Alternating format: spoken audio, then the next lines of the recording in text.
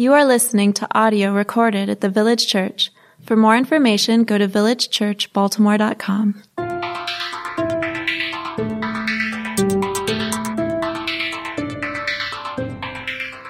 Good morning, Village.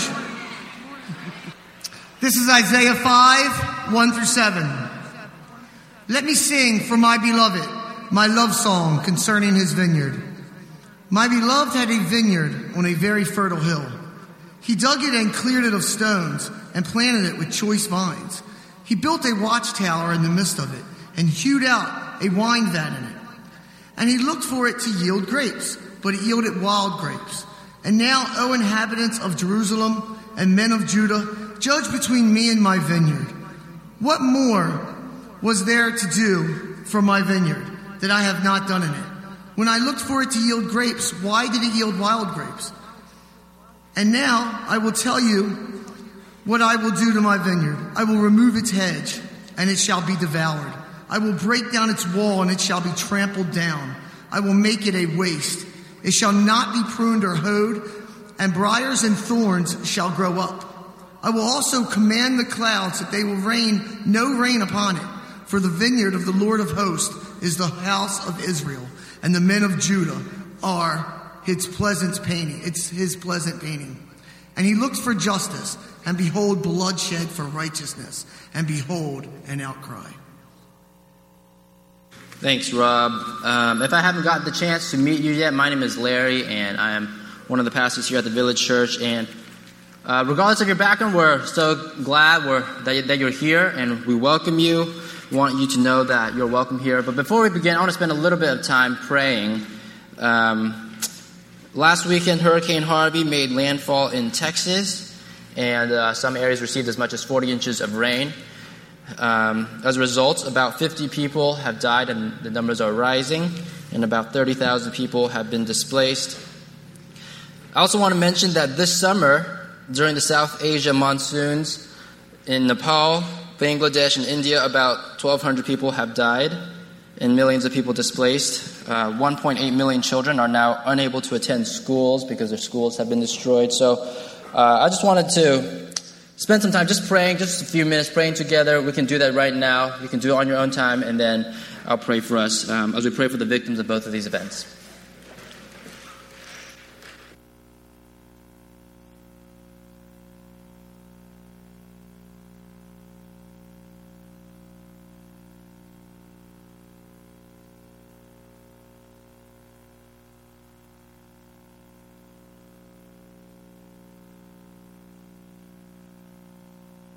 Father, I want to pray for the victims of these horrendous events that have happened. And God, it pains us to think about the fact that if there was no sin, if there was no fall, these things wouldn't have taken place. But because of sin, disaster happens and death happens. God, we want to pray for the families of those affected. Maybe they have family members who have passed away, or maybe they've lost their residences. We want to pray that you would work through your church to be your hands and feet to those people who desperately need you. God, I also want to just pray for today, this morning, that you would open up our hearts, open up our eyes to hear from your word. May you speak through me and challenge us to bear fruit for your glory. And I pray this in Jesus' name, amen. Recently, I started to get into gardening. Before we moved in June, and before June, I didn't own a garden. We didn't own land. In fact, I lived in 7 different places in a row over the past decade or so where we didn't have land, and we didn't have a garden. And so finally, we have this garden, and I discovered for the first time that I actually love gardening. And when I was growing up, of course, my parents had a garden, but I never really cared very much. But in college, I started learning about watersheds and about composting and rain runoff and things like that. And I started to get pretty fascinated by this stuff. And finally, we have this yard. And because I started gardening, there are certain passages in the Bible that all of a sudden start to have a different meaning, because the Bible often uses a lot of gardening language. For example, when Adam curses the ground after Adam sins, he says, by the sweat of your face you shall eat bread. And that makes sense now. I've experienced the sweat of your face phenomenon as I garden. And there's parables about a farmer sowing and different types of soil, and I've realized that having healthy soil is important. In our yard, where we live, the soil is similar to Play-Doh, so we don't have very much naturally growing, so we have to do a lot of work. But I've come to see there's a lot of important things to do in order to have healthy soil. And so, in one of the interesting metaphors that's used a lot throughout the Bible is this idea of fruit bearing. Fruit bearing. And for me, this was always one of the most unrelatable experiences in the Bible because I never grew fruit, and two, I don't even like fruits all that much. I'm actually slightly allergic to some fruits, and so I just stay away from a lot of fruits. But fruit bearing is all over the Bible. In fact, the very first command that God gave to human beings was to be fruitful and to multiply. And God often, in the Old Testament, he often compares his people to a vineyard. And in the New Testament, Jesus talks about bearing fruit. One time he cursed this fig tree that wasn't bearing fruit. And Paul talks about bearing fruit. He talks about the fruit of the Spirit. So this theme runs through the whole Bible. And so today I want to dive into some of these fruit passages because my goal is that you start to see some of these passages in a refreshing light. So we'll just dive right in. As I mentioned, the very first command given to human beings, which is in the very first chapter of the Bible, is to be fruitful and to multiply. But shortly before that, in Genesis 1, verse 11, God talks about literal fruits. And God said, let the earth spread vegetation, plants yielding seed, and fruit trees bearing fruit in which is their seed, each according to its kind on the earth. Notice that God designed plants in a very specific way. They bear fruit, each according to its kind. And these fruits, they contain seeds, and these seeds, eventually they become mature adult plants. And so you have, for example, an apple tree, and it produces apple seeds, and the apple seeds become apple trees. And you have orange trees, they produce oranges, which have orange seeds, and these orange seeds become apple trees. And that's the way God designed plants. And so let's skip down to verse 27, because I think that context of fruits is important to understand. Verse 27, this is Genesis 1:27. So God created man in his own image. In the image of God, he created him. Male and female, he created them. And God blessed them, and God said to them, be fruitful and multiply and fill the earth and subdue it, and have dominion over the fish of the sea and over the birds of the heavens and over every living thing that moves on the earth. So notice the mission of humanity. Be fruitful and multiply and fill the earth. So what does it mean to be fruitful? We just talked about the fruit. Does it mean we actually become bananas and papayas? No. It's a metaphor. The Bible often uses metaphors. So I believe there's you can say a biological dimension to being fruitful and multiplying, and there's a spiritual dimension to being fruitful and multiplying. First off, there's a biological dimension. Biologically, we are just like the fruit-bearing plants in that we reproduce ourselves biologically. We have children. So that is one of the meanings. There's a biological dimension. And we reproduce, and as we reproduce, we create more human beings. But there's also a spiritual dimension, and that's where this image of God stuff plays out.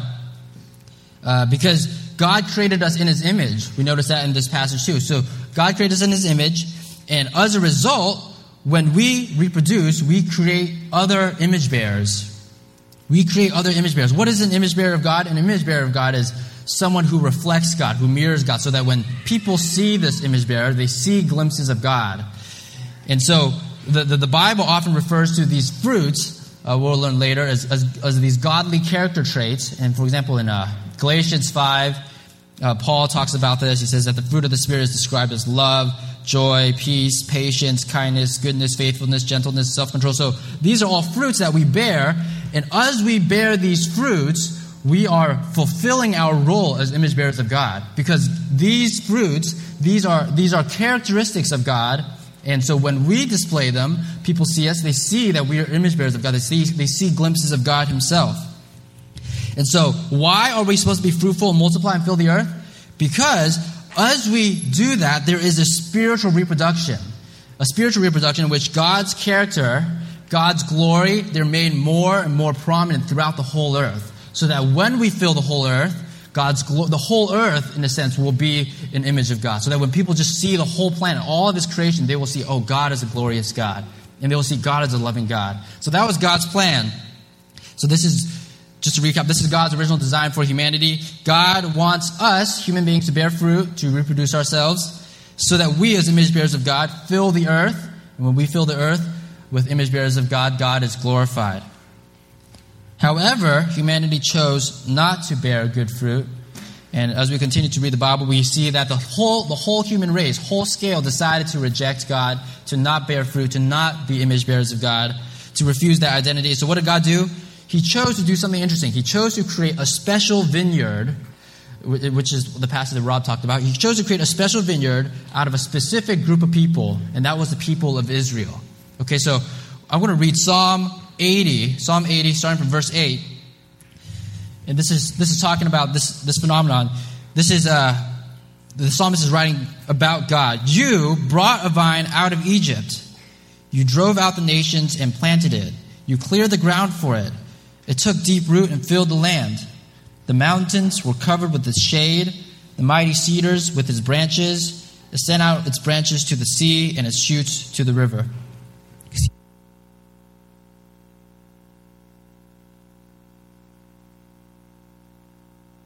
I'm a little bit sick. I don't know if you could tell. In this psalm, we have this vineyard imagery. It refers to how God, He brought this vine out of Egypt. That was God rescuing the people of Israel from slavery in Egypt. And He settled them in this place, the promised land. And in this place, He fortified them, He protected them, and He made them prosperous and numerous and strong. And so let's go back to the big storyline. So God created human beings to bear fruit. They failed. So God chose the people of Israel to bear fruit, to be a vineyard. But what happened? And this is Isaiah 5, the passage that Rob just read. Let me sing for my beloved my love song concerning his vineyard. My beloved, this is God, had a vineyard on a very fertile hill. He dug it and cleared it of stones and planted it with choice vines. He built a watchtower in the midst of it. He hewed out a wine vat in it, and he looked for it to yield grapes, but it yielded wild grapes. And now, O inhabitants of Jerusalem and men of Judah, judge between me and my vineyard. What more was there to do for my vineyard that I have not done in it? When I looked for it to yield grapes, why did it yield wild grapes? Let's stop right there. So Isaiah, he's using this vineyard imagery, and he's saying that God did all these things to ensure that this vineyard was in good condition. He made sure it was on a fertile hill. He dug it out. He cleared it with stones. He chose choice vines. He built a watchtower so that enemies couldn't come in and invade and destroy the vineyard. He did all these things. He did nothing wrong, but instead of grapes, this vineyard yielded wild grapes. And this phrase, wild grapes, is literally stink berries or poison berries. Instead of being who God created them to be, instead of reflecting God's character and giving God glory, Israel became a stench to God. It reminds me a little bit. VK and I were meeting with his family a few weeks ago, and we were just talking, and I was talking to him about how I was excited about my garden, and about how we were planting all these things. And then the guy asked, did you test the soil for lead? And I was like, oh, is that a thing people do? You test the soil for lead? I didn't know that. And he was like, yeah, a lot of homes in Baltimore, they have lead in their soil. And if you don't test it for lead, there might be lead in there, and you can eat these vegetables, and you're actually eating lead. And I was like, oh, wow, I had no idea. I should test my soil for lead. And so it doesn't matter. The point is, it doesn't matter how nice your vegetables look. These vegetables, if they contain lead, they will be poisonous for you. And that's what happened to Israel. Fruit is meant for eating, but if it is poisonous, if you can't eat it in a healthy way, then it loses its purpose. So what does God do? Verse 5, now I will tell you what I will do to my vineyard. I will remove its hedge, and it shall be devoured. I will break down its wall, and it shall be trampled down. I will make it a waste. It shall not be pruned or hoed, and briars and thorns shall grow up. I will also command the clouds that they rain no rain upon it. So God, He's saying, I'm going to abandon this vineyard. I will remove the vineyard's protections. I won't be taking care of this vineyard anymore. I'm just going to let it grow wild. I'm just going to let the wild animals have at it. I'm going to let the outsiders come in and trample it.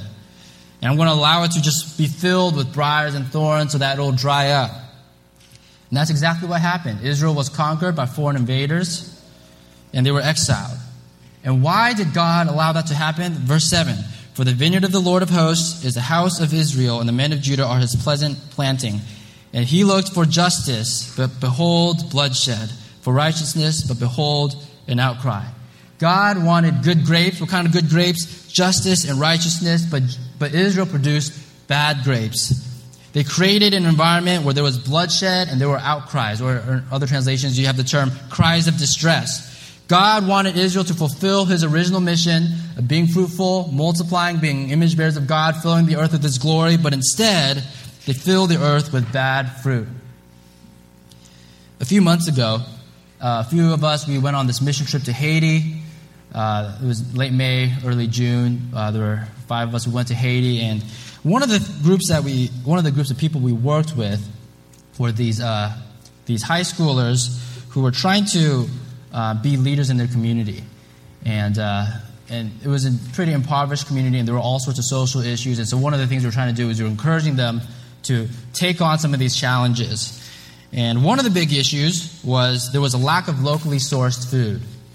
And partly because of the soil, partly because of just the way the economy was set up, there was a lack of locally sourced food. And so these kids, they made this plan to start a cabbage garden.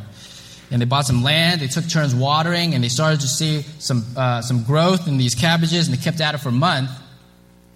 But unfortunately, the majority of the cabbages, they slowly started to die. They started to wither away. Whether through disease or invading animals, the majority of the cabbages died. And the kids, they sort of scrapped together the cabbages that were okay to sell, and they barely broke even. And I encourage yourself to put yourself in these shoes. Imagine the disappointment you may feel, or imagine the frustration you may feel, imagine even the callousness you may feel. I spent so much time in these cabbages. These people from America, they told me to grow these cabbages, and I did these things, and these cabbages, they're dead. And what was the point of all of that? I don't know if you've ever felt something like that before. Maybe you feel disappointed or frustrated or callous at your workplace.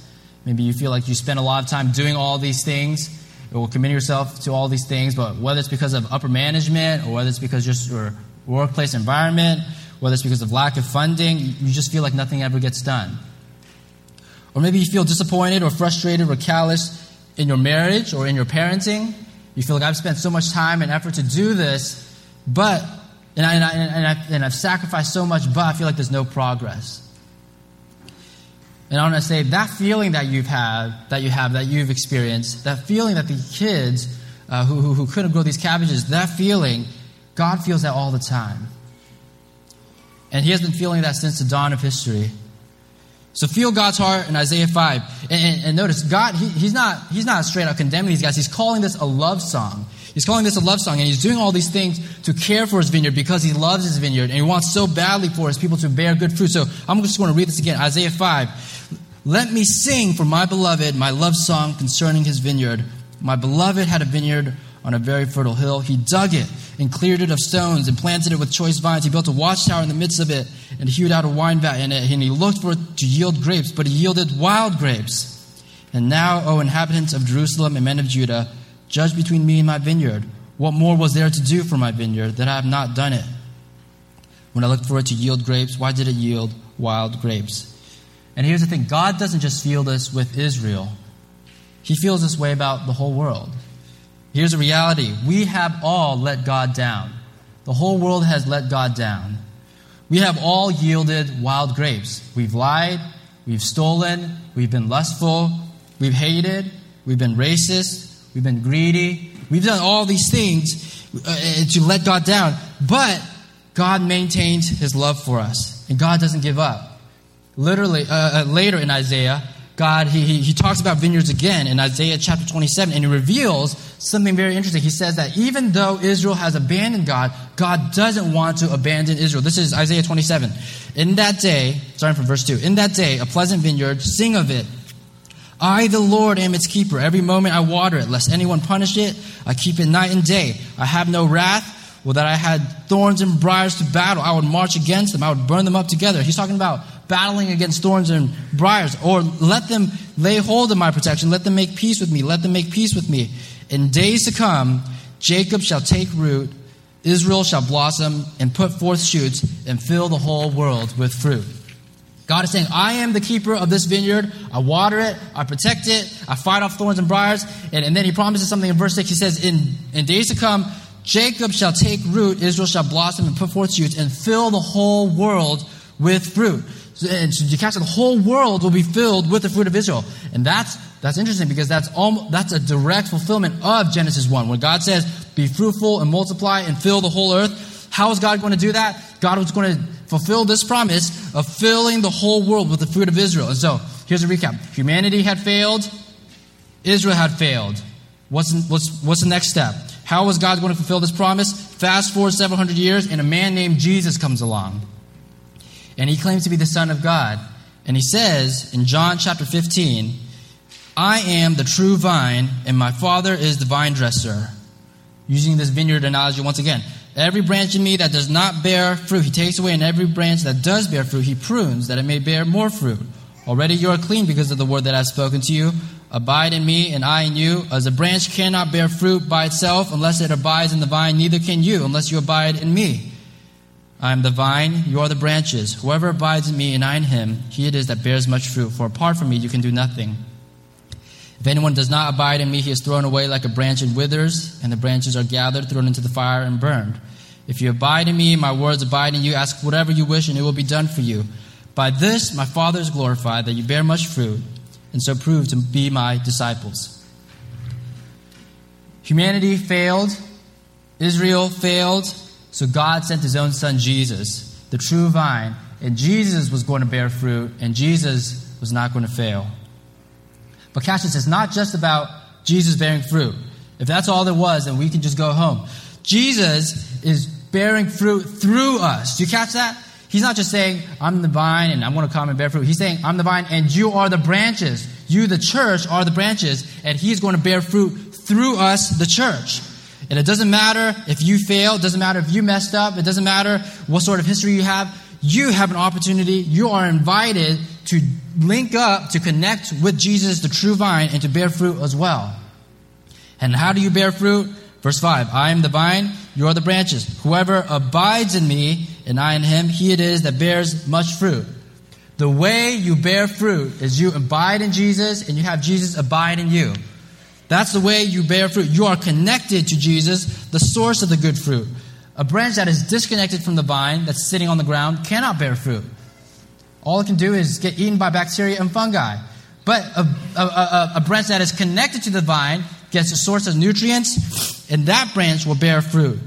So regardless of how withered away you might feel, regardless of what you've experienced in life, you have an opportunity to be rooted, to be grafted into this true vine, and you will bear fruit. And when you abide in Jesus, Jesus promises that your character will be transformed, and you will start bearing the fruit of the Spirit.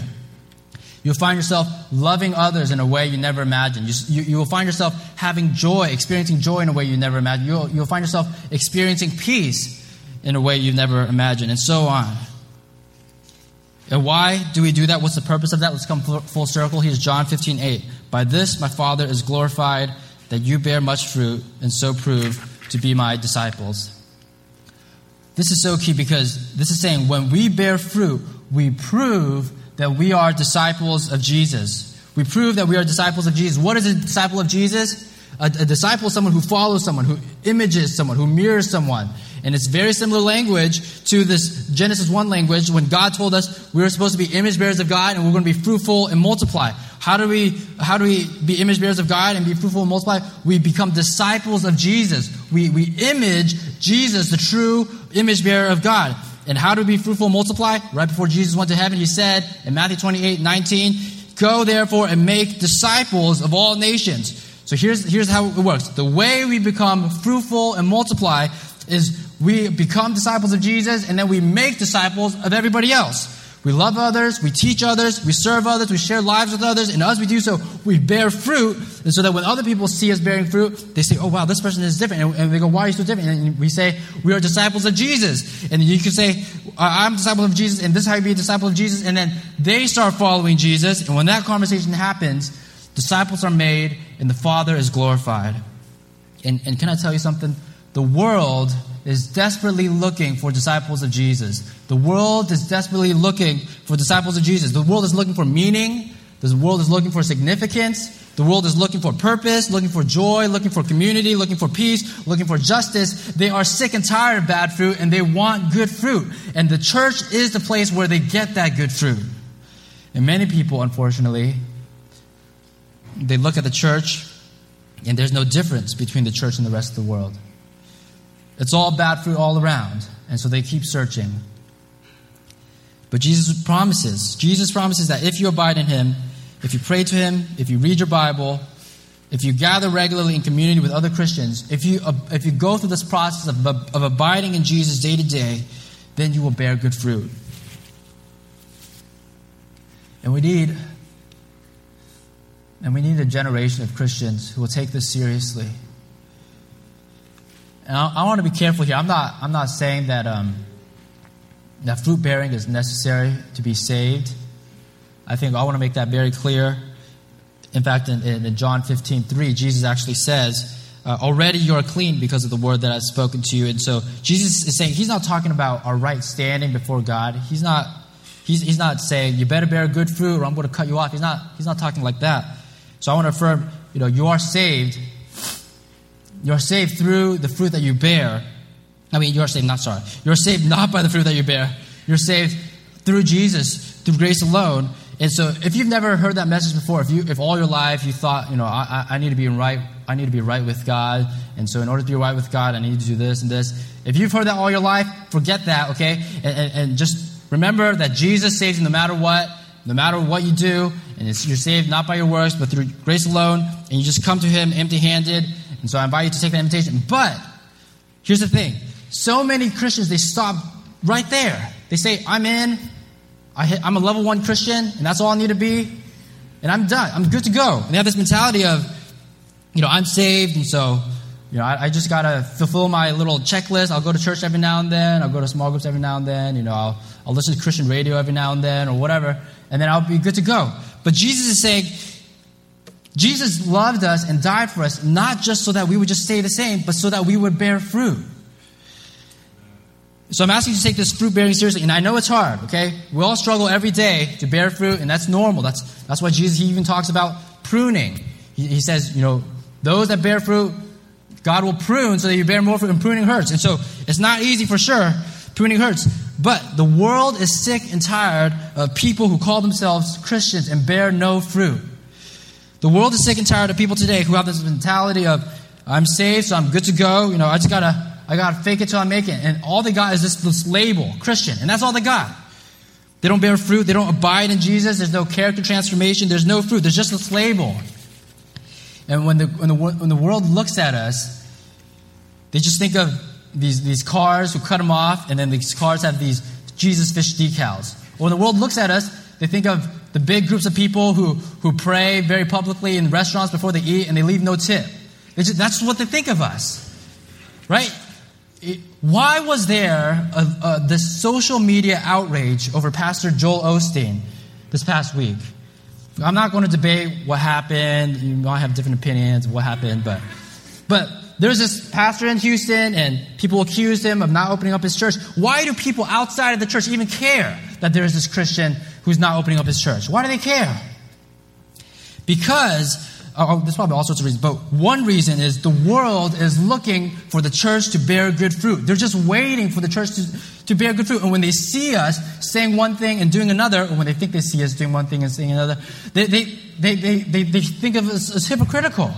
Right? They think of us as hypocritical. And some people are in the world denying the church, but they're holding on to this glimmer of hope that maybe this church is still capable of bearing good fruit.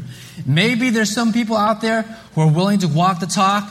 There's some churches out there who are willing to care for those who are oppressed or who are victims of hurricanes. Maybe there are people out there, and there's some people out there that are holding on to that.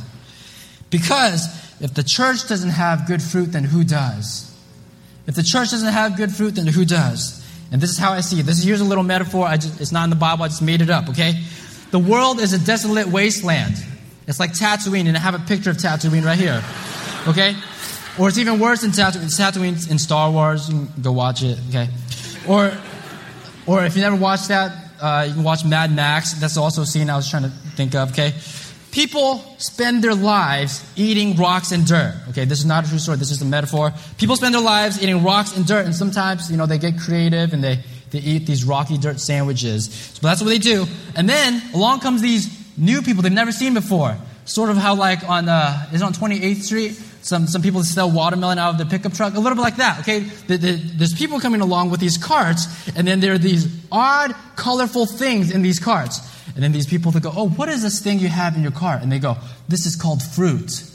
And then they go, oh, what do you do with fruit? And you go, oh, you eat it. And it's very delicious and very nutritious. And then here's what happens. Here's how it plays out. Some people, they will take a look at that and they will go, that is bizarre. That's the weirdest thing I've ever seen. Why would you eat something that's that colorful? It's red and orange and green. That's bizarre. I'm going to stick with my rocky dirt sandwiches. That's what happens, okay? And then they move on. And some other people, they come along and they go, oh, what is this thing you have? And they say the same thing. This is fruit. What do? You eat it. It's delicious and nutritious. And they will go, can I try it? And they say, oh, here. It's free. It's for you. I came out just to give it to you. And then they try it and they go, oh, this is interesting, but I think I've had enough. And then so they keep moving on with their lives. And then you might have some more people that come along and they see these fruit cart people and they go, oh, what is this you have? Oh, this is fruit. And it's delicious and nutritious. And they eat it and they go, oh, where did you get this stuff? And they go, this is from Jesus' kingdom. And they go, oh, where's that? And they go, it's over there. And they go, oh, I don't want to make that truck. I'm pretty content with my rocky dirt sandwich. I'll stay right here. But there's a group of people, we don't know how big or how small, there's this group of people out there, they see these fruits and they taste these fruits and they go, you know what? I can't believe my whole life I was eating rocky dirt sandwiches. I had no idea. Kids, pack your bags. We're moving to Jesus' kingdom. There are these group of people out there and they're just waiting for someone to show up to give them fruit. They're just waiting for someone to give them good fruit. And that's our hope. That we bear the fruit of the Spirit in a world so desperate for the kingdom, and a handful of people will notice as we walk around our lives bearing fruit to the best we can by abiding in Jesus, and they will be curious enough to say, I want this Jesus. In the very last chapter of the Bible, the Apostle John, he receives a vision of heaven. And this is what he records in Revelation 22, starting from verse 1. Then the angel showed me the river of the water of life, bright as crystal, flowing from the throne of God and of the Lamb through the middle of the street of the city. Also on either side of the river, the tree of life with its 12 kinds of fruit, yielding its fruit each month. The leaves of the tree were for the healing of the nations. That's where we're headed, the healing of the nations, where there's a river of God flowing from God himself, and those connected to that river bearing fruit, because the healing of the nations depends on it. And you're invited to be a part of that process. Please stand as we pray.